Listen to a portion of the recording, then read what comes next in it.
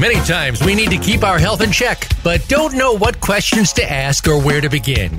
We walk in blindly to our healthcare provider and walk out none the wiser, and maybe even more confused than before. Can you take charge of your health and arm yourself with the questions and preparedness you need? The answer is yes. Welcome to Occupy Health with Dr. Susan Downs. This program will answer your questions and give you the best practices for facing your medical partner in good health. Now, here's Dr. Susan Downs. Welcome to Occupy Health. This is Dr. Susan. Here we want to give you top-grade information so we can focus on our wellness and our path toward optimal health. It is important that we take steps to be well. It is important that we build our immunity. That is our best shot for remaining well in any challenging times. And these are challenging times. We have COVID. We want to know what we can do to build up our immune system so we can be well. So today we have a guest, Dr. Geoffrey Barkey. And have you heard of the Frontline Doctors? They've been advocating for wellness as well. So Dr. Barkey is in this group. So telling you about Dr. Barkey, he is a board-certified primary care physician in primary practice for over 25 years.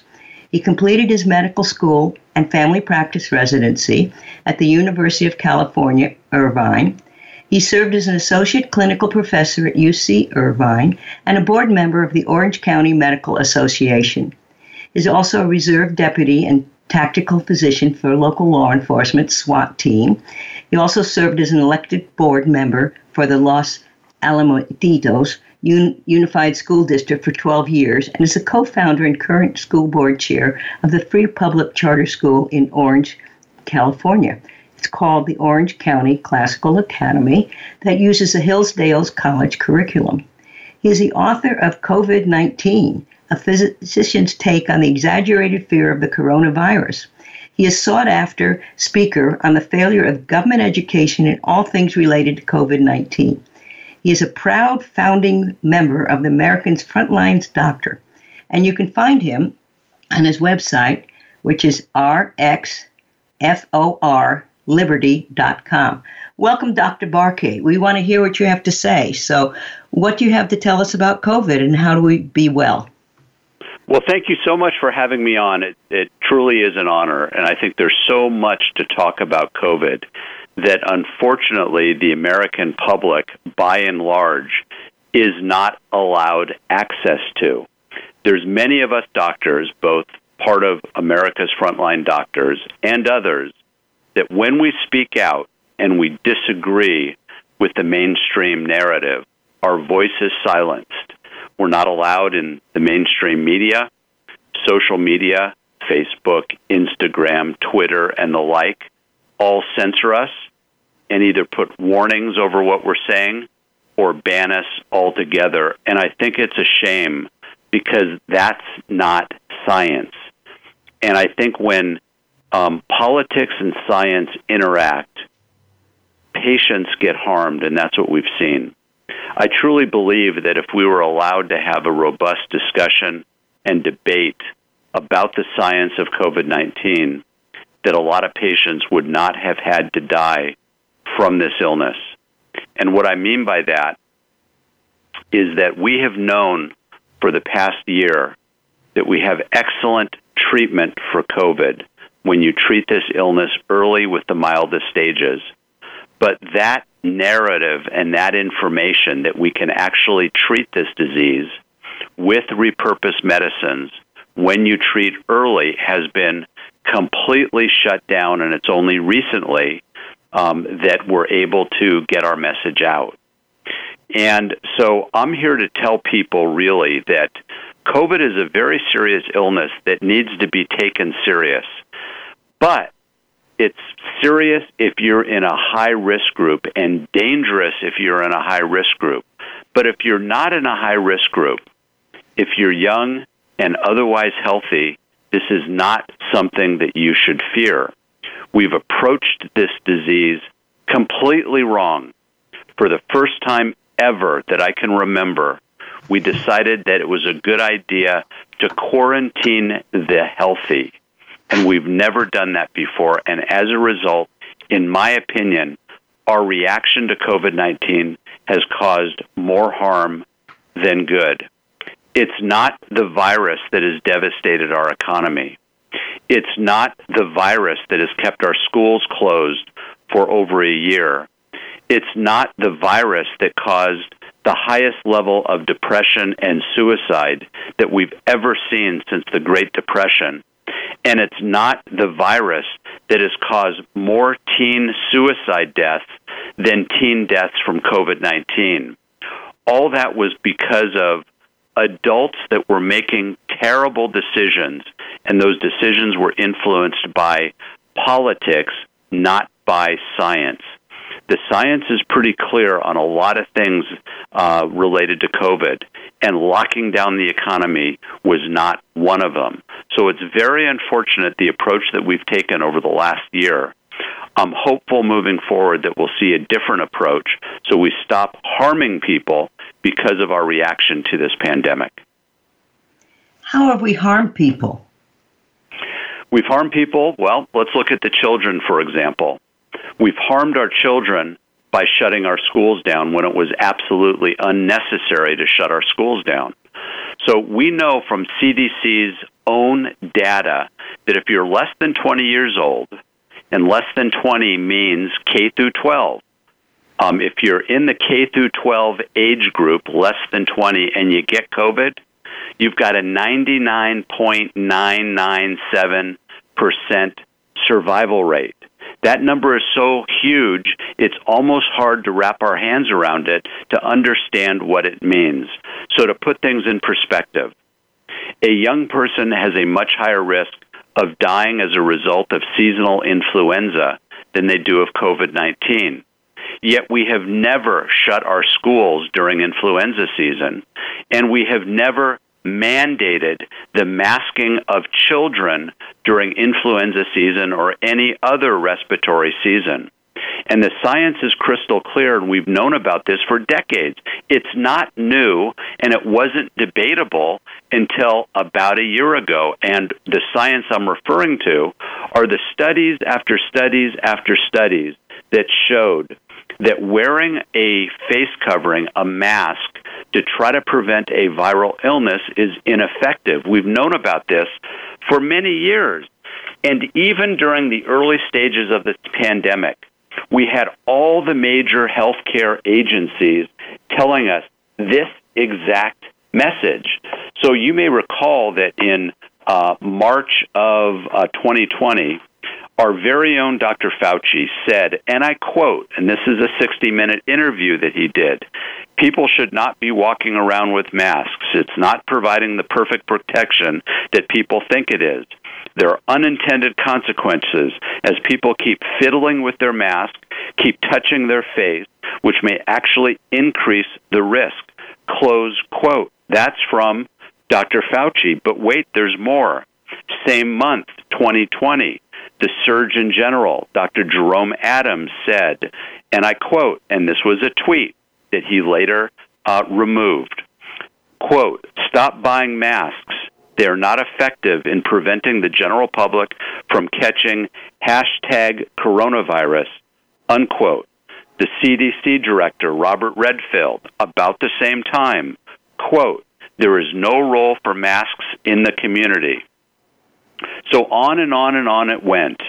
Even HHS Secretary Alex Azar basically said the same thing, quote, "Our advice remains as it has been meaning what we've known about for decades, that the average American does not need to wear a mask." The World Health Organization said the same thing, and I quote, "The use of masks is insufficient to provide the adequate level of protection, or other equally relevant measures should be adopted," close quote. And then my favorite, the single most prestigious medical journal in the United States, the New England Journal of Medicine, published a long article about mask wearing outside of the hospital, May of 2020. And I'm quoting, "We know that wearing a mask outside healthcare facilities offers little, if any, protection from infection." And my favorite quote from this article is, and I quote, "Expanded masking protocol's greatest contribution may be to reduce the transmission of anxiety, close quote. And there's others as well, from the Journal of the American Medical Association and so forth. This New England Journal of Medicine article, by the way, wasn't written by just some random schmo. This was written by physicians from Harvard Medical School and from Infectious Control Unit of Massachusetts General. So these are highly credentialed physicians that correctly assess the state of affairs in saying the studies we've seen over and over for the past decade clearly demonstrate the ineffectiveness of wearing a mask to prevent a viral illness. Yet shortly after all these articles and statements were made by various people, everybody slowly reversed themselves, and now masking was mandated for the general population, not just people that are ill, where it may make some sense, but the healthy population, it was mandated. And most importantly and disturbingly, we were forcing our children to wear masks. I believe forcing a child to wear a mask is a form of child abuse, especially in the classroom, sitting there for hours with their face covered. We saw increased risk, increased anxiety, increased depression, the inability to bond with your teacher that's so critical because there is no facial expression and recognition is dangerous, unnecessary, and harmful to the children. So we, the adults, have done this to the children. There's no reason for it. You know who's going to benefit most? The psychologists that are going to have customers for many, many years to come as our children recover from basically a post-traumatic stress event over this last year. Children don't have the intellectual capability and the emotional capability to effectively respond. They're not given a choice like an adult. They are forced to put these face coverings on. They were forced to stay out of school with their colleagues and so forth. And it's very, very unfortunate. And now with the vaccine, they're coming after our children again. And it doesn't make any scientific sense to be vaccinating a child. No sense at all. In fact, I think the vaccine is more dangerous than beneficial in a child, and we should stop this madness immediately. Wow. So it's interesting what is behind this forcing face nappies and vaccines, but let's get to the alternative approaches. Aren't there early treatments that studies actually show help with COVID? We've known about early treatments for over a year now. There were studies out of France and China and elsewhere that showed repurposed medication can work wonderful to battle this virus. And the first that was used is hydroxychloroquine. We still use it today effectively. There's been more and more studies showing the effectiveness. But unfortunately, President Trump made mention of hydroxychloroquine early in the pandemic, and it immediately became a political drug. I think there's other motivations to pushing down and not allowing repurposed medications to be used. One of those may be that for a vaccine to be authorized under emergency use authorization, that's how all the vaccines are being used, the FDA rules say that if there is an alternative effective treatment, then there is no reason to authorize anything under emergency use authorization. Here's an example. So we're all familiar with strep throat. You get a bad sore throat, you go into the doctor, they do a little swab. 5 minutes later, they have a diagnosis that you have strep throat, specific type of bacteria that infects the throat. We've got a whole host of antibiotics that effectively treat strep throat.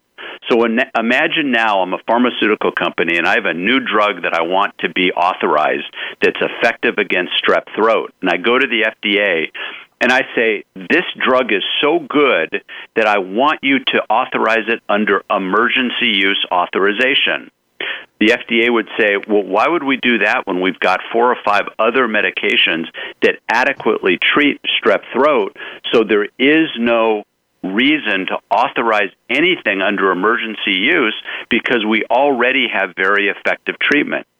So if it was publicized and agreed upon that hydroxychloroquine and or ivermectin and other treatments that we have available were effective, then there would not be an allowance to authorize under emergency use authorization the bringing forward of a vaccine. So I think that's one reason that there are financial incentives for the FDA and the CDC, for that matter, to lean in the direction of wanting to authorize these vaccines under emergency use authorization. Keep in mind, and it's important for your audience to know, most people don't realize this.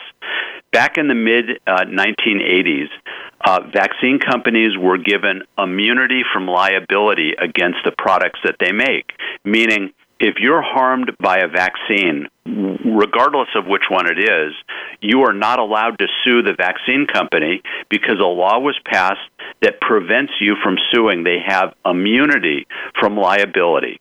At the time, maybe it made some sense because the vaccine companies were getting sued all the time, spending a lot of money to defend themselves. They went to the government and said, we can't keep doing this. We're going to need to stop making vaccines, and there won't be any available for the population unless you give us immunity. So through a series of discussions and events, ultimately, President Reagan signed this law that gave vaccine companies immunity. So what incentive now does a vaccine company have to make absolutely certain that their product is safe? Certainly there's no liability, so they don't have that incentive that they might be sued if they hurt somebody. But the other problem is, not only do they have immunity, but they have the perfect business model, and that is the government is mandating that the customer must purchase their product. In California, where I live, you are not allowed to go to school as a child unless you are fully vaccinated. That includes public schools and private schools. So you're required to get a vaccine from a company that's immune from liability. What a perfect business model. And these companies are making billions and billions of dollars.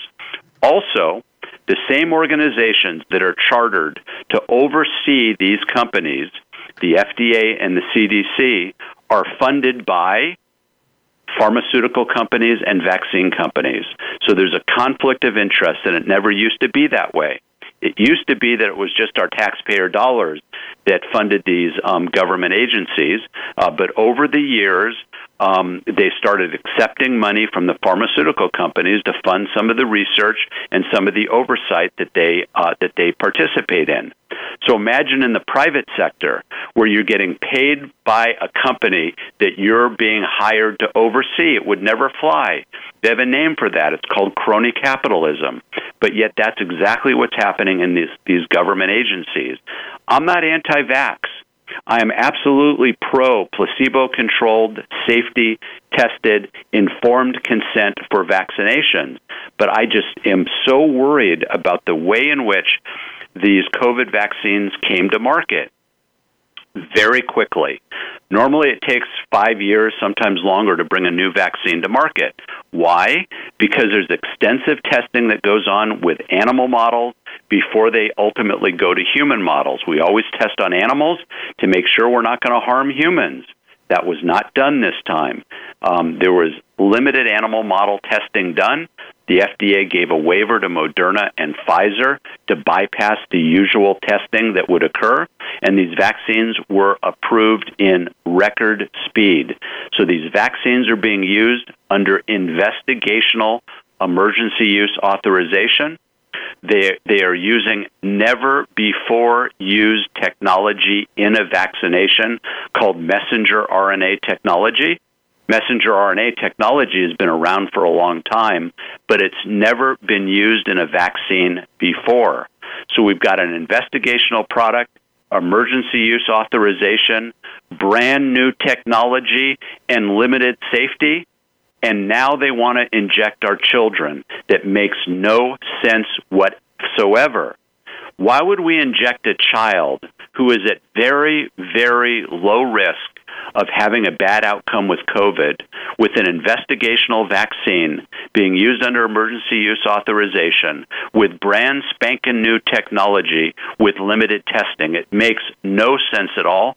That's why many of us are saying in a child, the risks outweigh the benefit, and we should not be vaccinating our children. Yet, here we go. We're pushing now to get children vaccinated before the opening of schools in the fall. We hear that from Dr. Fauci. We hear that from local, state, and county government leaders. And I think it's a big mistake. And fortunately, there are organizations like America's Frontline Doctors that are pushing back. They just filed suit in federal court, as well as Children's Health Defense, which is the organization run by Robert F. Kennedy Jr., to go after this vaccine industrial complex, if you will, and prevent the unnecessary and potentially dangerous vaccinations of our children. Aren't there a lot of observations that children are coming up with myocarditis after the vaccine? Also, these shots have not been tested on pregnant women, and aren't they having a lot of adverse effects and miscarriages as well? Yes, you're absolutely right. So we're seeing now that younger folks that get this vaccine, there's the CDC, thank goodness, is investigating this, myocarditis, inflammation of the heart muscle. Your audience can also go to the VAERS website, VAERS, Vaccine Adverse Event Reporting System. This is a website that's run by the FDA and the CDC, so it's a government website, and it's designed to collect adverse reactions from vaccines, not just the COVID vaccine, but all vaccinations. It's a passive reporting system, and what that means is I'm required as a physician, if I see a patient who's been vaccinated and I understand that they've had a reaction, that I'm supposed to log in and report it. Now, I'll bet you that the majority of physicians don't even know about the existence of this website, although recently, because doctors like me and others have been speaking out, there's been a greater awareness of this website. And certainly the same thing with patients. They can self-report if they're injured or they have a side effect. So as of recently, last couple of days, last time I looked at it, we're up to about 6,000 reported deaths with the COVID-19 vaccine. To put that in perspective, what does that mean? Well, Harvard did a study, I think it was Harvard, did a study a few years back to look at the reporting of the VAERS website, and they concluded that only about 1% of the adverse reactions ever make it up to the level of being reported to the VAERS website. So the question is, how does the reporting of COVID-19 compare to the reporting of all the other vaccines that we've been given over the years? Measles, mumps, rubella, polio, tetanus, Gardasil, shingles, pneumonia vaccinations, etc.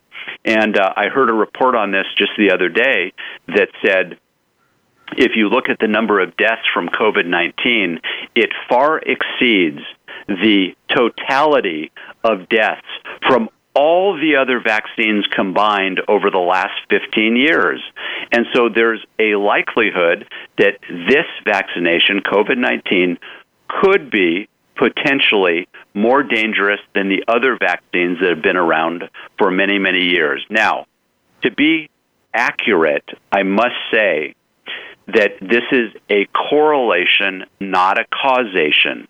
So just because somebody reports a death to the VAERS system doesn't mean the vaccine caused that death, right? It's correlation, not causation. The idea of this website is to highlight problems, to underscore it for the purpose of bringing it to the attention of the FDA and the CDC so they can do further investigations. Now, further investigations. Now, that means we're asking the FDA and the CDC that are in part funded by the vaccine companies to do the investigations that could lead them to conclude that the vaccine company's product is harmful. So there is an inherent conflict of interest in that system and the mechanism by which vaccine companies and pharmaceutical companies are overseen. I've heard in some places, I don't know if there's any truth to this, but that physicians are strongly encouraged not to make such report, and some of them even threaten to lose their jobs if they make such reports. Or is that just fake news? I don't know. I certainly haven't felt that pressure. It's not easy to report. It's a very cumbersome system, and it takes a lot of time to log on, to create an account, to wait. So it's a burdensome system for me or a patient to actually report, and I think that's one of the hurdles, that you go into the system, you try to report, you're clicking through, you're trying to figure it out, and you say, the heck with it. I don't have the time to sit in front of my computer for 45 minutes and try to make a report.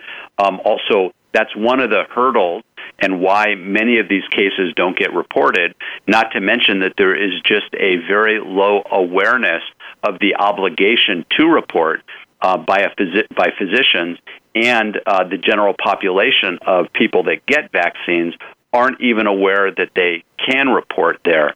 So I haven't personally experienced any pressure not to report for fear of losing my job or repercussions. I'm not aware of that happening, but it wouldn't surprise me, because we certainly know there are physicians that have lost their jobs because of their perspective on wanting to use repurposed medication for early diagnosis. Like, for example, the founder of America's Frontline Doctors, Dr. Simone Gold, who's both a board-certified emergency physician and a Stanford-educated attorney, she was fired from her job because she was wanting to prescribe hydroxychloroquine.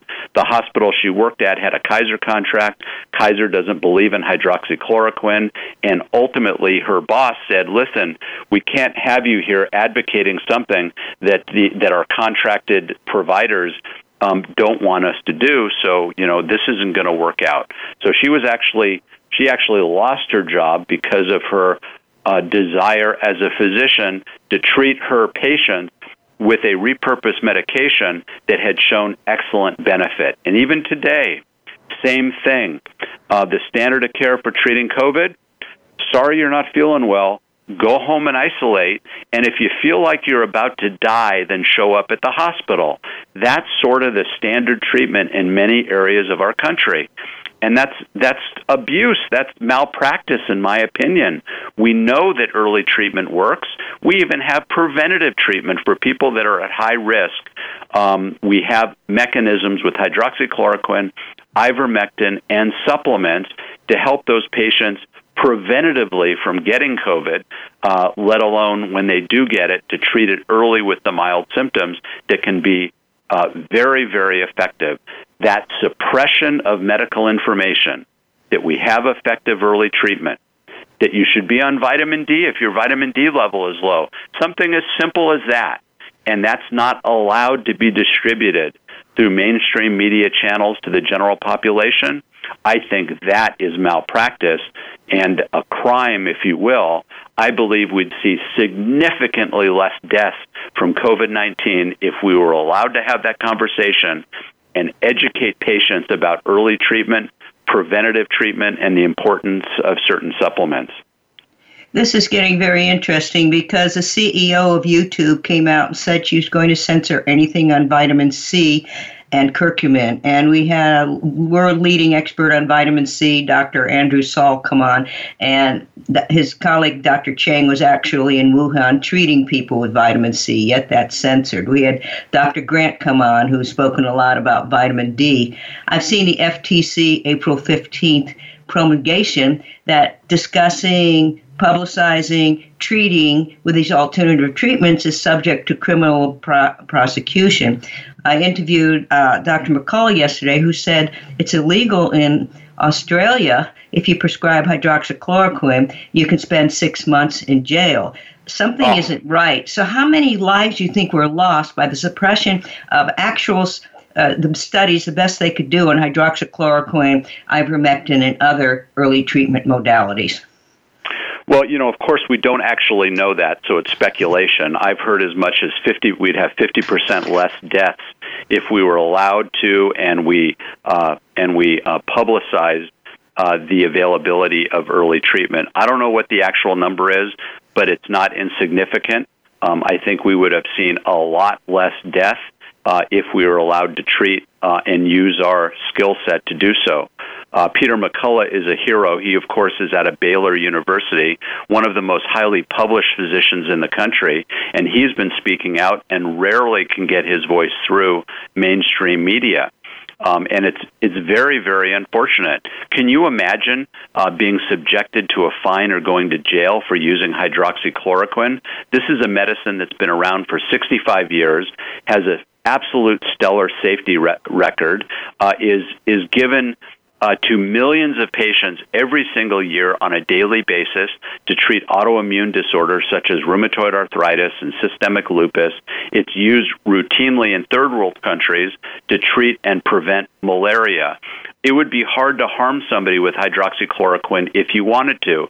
As a matter of fact, there's an argument that over-the-counter aspirin or Tylenol is more dangerous than hydroxychloroquine, yet this is nonsense that a physician would be fined or worse or jailed for using a benign, generic, cheap, and effective medication. It's a, I don't want to be hyperbolic, but in effect, it's a crime against humanity. We're killing people because we're not being allowed to effectively treat them in the early stages of mild disease. Imagine this.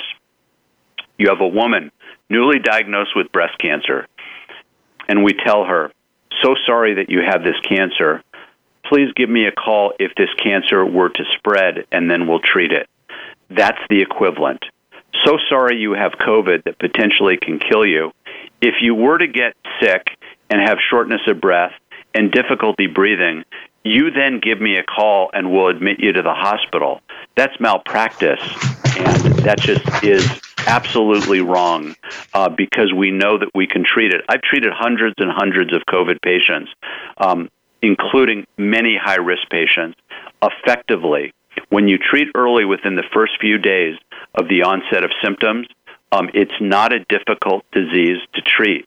It's actually quite straightforward, and we've got a multitude of repurposed medications that work throughout the cascade of the illness, from viral replication to the inflammation that occurs as a result of COVID, to the potential blood clots that can occur as a result of COVID.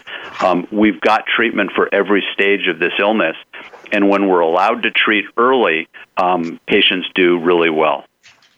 Well, Dr. Brownstein, who's treated over 200 people, only one went to the hospital. He had one adverse event on a patient who got very late. Dr. Rowan, who actually went to Sierra Leone and treated Ebola patients successfully. All these people are shut down, and they get warning letters from the FTC, and this is pretty scary. And one thing that occurs to me, Tylenol, does this make sense? That why would you want to take Tylenol? It depletes your glutathione stores, and that's the last thing you want to do when you're fighting off an illness.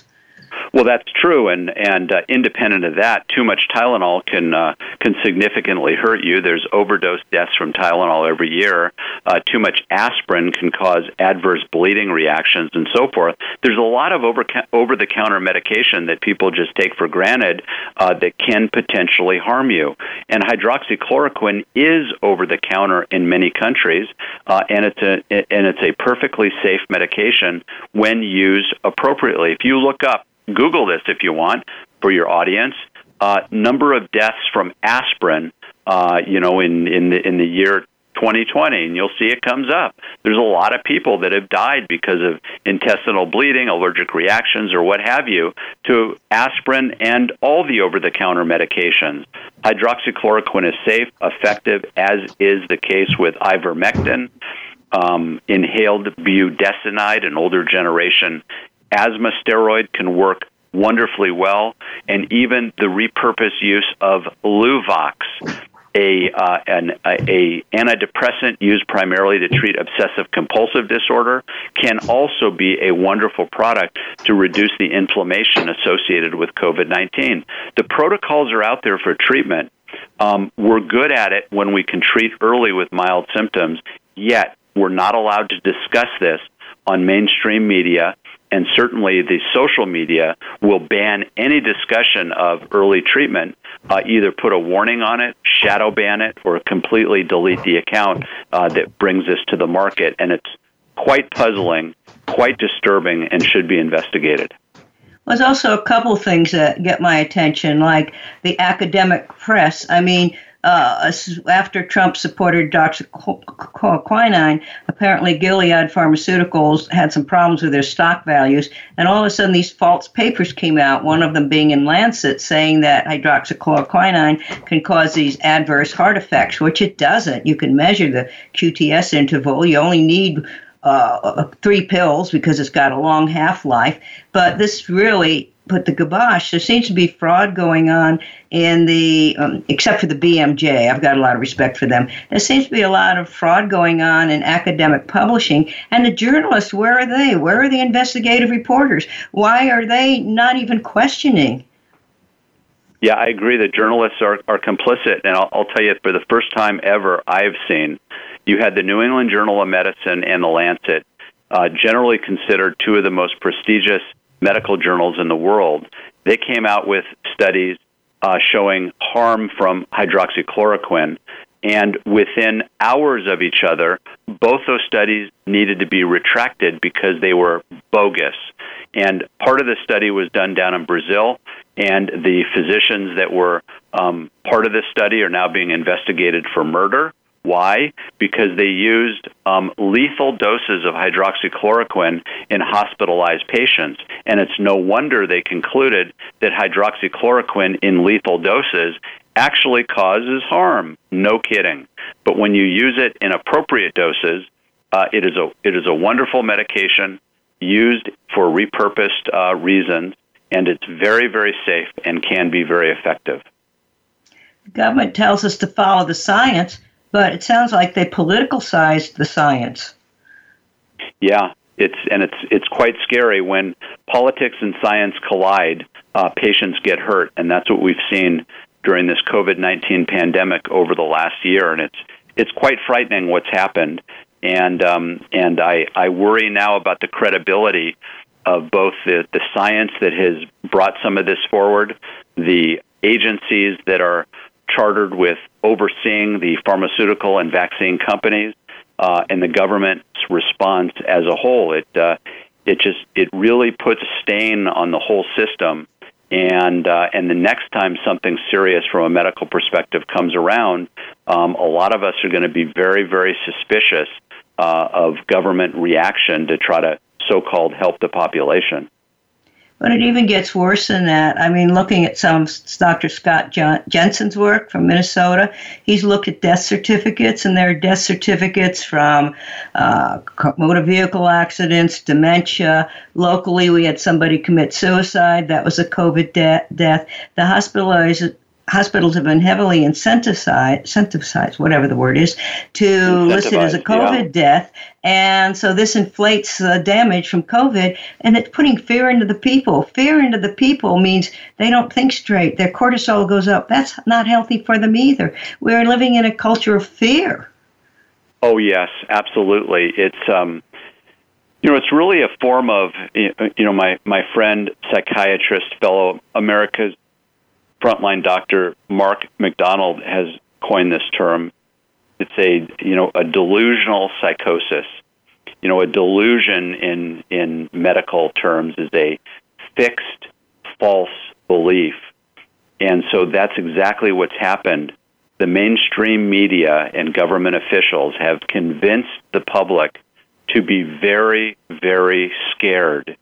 And that fear is really driving compliance with whatever they're told from government officials, whether it's wear a mask or that even if you're young and healthy, you should get a vaccination, despite the warning signs that this vaccination could be harmful to some, and that they, at least early on in the pandemic, they should stay out of churches, they should stay out of mom-and-pop stores. We allowed the economy to be shut down out of the name of health. Nobody asked what the consequences of doing this was, not to mention the medical harm that came by shutting down the entire medical establishment in this country. How many thousands of people missed their mammogram screening, colonoscopy screening, pap smear, routine physical, blood tests, on and on and on, and we're now seeing cancer being found at later stages because a lot of that screening was missed. Patients are still frightened to go to the doctor for routine tests, and we have harmed our population directly as a result of our reaction and our unnecessary edicts from the government. I truly believe when we look back, we are going to realize and see that our reaction to this pandemic was more harmful than the pandemic itself. And don't get me wrong, I am not denying that COVID-19 is a potentially dangerous viral infection. It is if you're in a high-risk group. If you're not in a high-risk group and you have access to early treatment with mild symptoms, it is not an illness that we should be fearing. There must be something wrong with my inbox. I have not yet received the memo that I should be personally scared of COVID. I go see COVID patients, and what's the big deal? I don't know. Maybe my mail was blocked or something. I don't understand this. But also interesting is things going on in the rest of the world. When I spoke to Dr. McCullough yesterday, and he's going to be on the radio show a week after this podcast, he's saying that, like in Africa, there were stores of hydroxychloroquine that were kind of blown up, and they never heard of any of the names that you've mentioned, these big people that are in our government or any other big people that you can think of. And they thought it was some kind of operatives that came in and blew up the hydroxychloroquine stores. Also, the second largest hydroxychloroquine producer in Taiwan, I mean, it must be just a total coincidence, kind of blew up. I mean, really strange. Coincidences are really strange. It is really strange. I'm not sure I can tie all the pieces together, but let's remember that this started with a manufactured synthetic coronavirus that was created under gain-of-function research in the Wuhan virology lab. And more and more evidence is coming out that theory is actually the best theory, that did not spontaneously mutate from some horseshoe bat in the wet market and then get into a human being. This was created through gain-of-function research in the Wuhan virology lab. The only question I think that needs to be answered now is, was this virus released purposely or was it accidentally released? I don't know what the answer is to that. I have my suspicions, especially as it relates to the Chinese Communist Party. Why on earth would we be funding a Chinese Communist Party laboratory to do gain-of-function research is beyond me and quite frightening. Makes no sense at all. They are not our friend. They are our enemy. And I think they may have purposefully or accidentally caused this pandemic to occur. Well, whatever the answer to that question is, that's not we won't know. But what I've read is that the U.S. at some point, when they were funding this research, because the goal was to make this coronavirus so it's more contagious and it sticks to people more, creating more damage, is that the U.S. government said no. So then there's one prominent person that we see masked on a TV all the time said, okay, let's put $3.3 million into the Wuhan lab to continue this. Now, I somehow knew over a year ago, just instinctively, I assumed accidentally it got out of that lab. Oh, the newspapers are saying that's false news, that's insurrection, that's whatever word they want to come up with, the word du jour. And then now people are beginning to look at it again. Where are the journalists? And anyway, and now I heard that President Biden wants to shut down this inquiry. Well, what's going on? Yeah, it does. It really there's something very nefarious going on, and hopefully, some brave and legitimate journalists will ultimately get to the bottom of it. But in the meantime, here we are. Fortunately, case counts are way down. Hospitalizations and deaths from COVID are way down. We're still seeing some, and we're now pushing the vaccination onto our children, which I think is a big mistake. We still have the ability to treat with repurposed medication, at least in the United States, which is good. The trick is to find a doctor that understands how to treat and is willing to do so. And that sometimes can be difficult. America's Frontline Doctors has a link to some telemedicine docs that will help you with that. On my website as well, I have the same link, and that's RX for Liberty, RX for FOR Liberty. And I have the same link, and people that want to follow me and email me can do so through my website. But the April 15th FTC document from the Department of Justice says that treating or selling or promoting, this is subject to criminal prosecution. So how could a doctor want to do this? Well, I'm not promoting anything. I'm just providing information. So of course, I don't offer medical advice on the radio, on the phone, et cetera, or on my website. I just provide information. In order to actually get a physical prescription, you have to establish a doctor-patient relationship. There's a provision for doing so via telemedicine, and that's what the link is all about. And I would encourage your listeners to establish a relationship, ideally with your own local doctor. Call up and ask. Call your doctor and say, if I get COVID, will you prescribe hydroxychloroquine or ivermectin? If the answer is no, try to find one locally that understands how to treat this. If you can't do that, that would be the reason to access some of these telemedicine docs that will legally do this for you in the event that you get COVID. And I just want to reaffirm this whole radio show. We do not give medical advice. We're only giving information. It's not medical advice. Always advise that you check with your physician, clinician, and share with other people and, use the information as you would like. Okay, what else would you like to tell our audience? Most importantly is I want your audience to have hope and to not have fear. I want them to be comfortable knowing that by taking really good care of themselves, eating clean, getting some exercise, measuring their vitamin D level and taking vitamin D if necessary, getting outside and getting some sunshine, that all those things, by reducing stress, reducing your cortisol level, puts you in a better position that if you do end up with COVID, you're more likely to survive it. Also, I want your listeners to know that we are very good at treating this illness when it's treated early. And so I would encourage everyone listening, another way to reduce the fear is to know that you have somebody you can count on in the event that you get ill. So spend a little time before you need a doctor to find one that understands how to treat. And you can go on America's Frontline Doctors website or my website and get some additional information about this. But do not live your life in fear. We've already lost a year and change in this crazy world that we live in.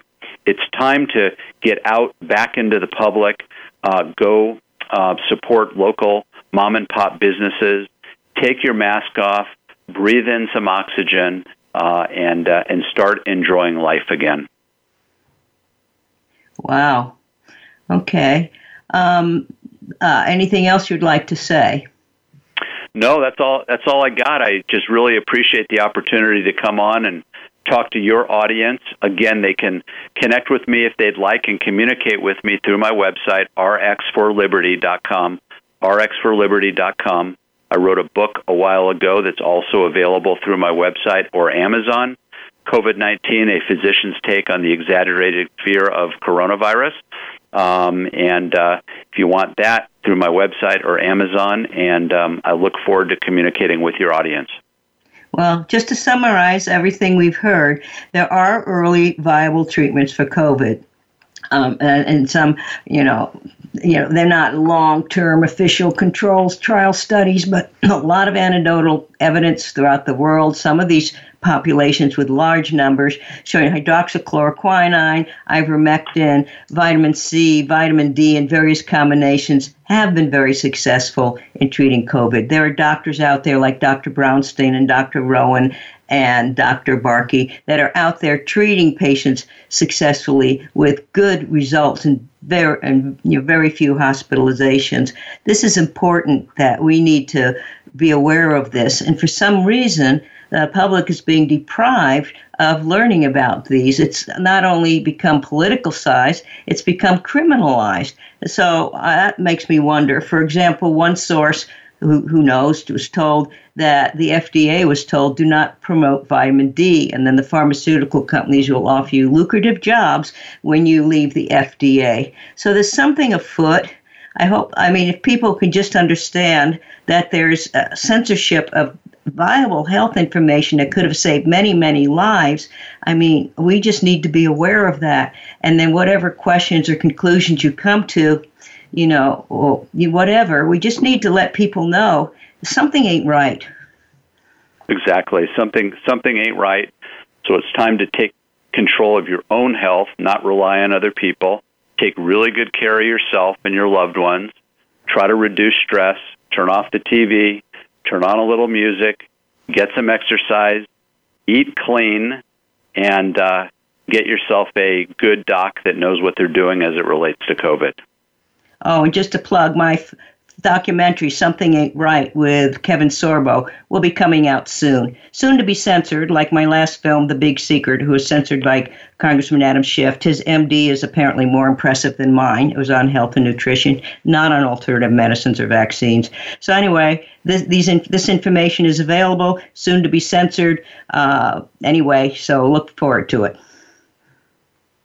Very good. Thank you so much for your time. I appreciate you bringing me on your show, and hopefully we can talk again in the future.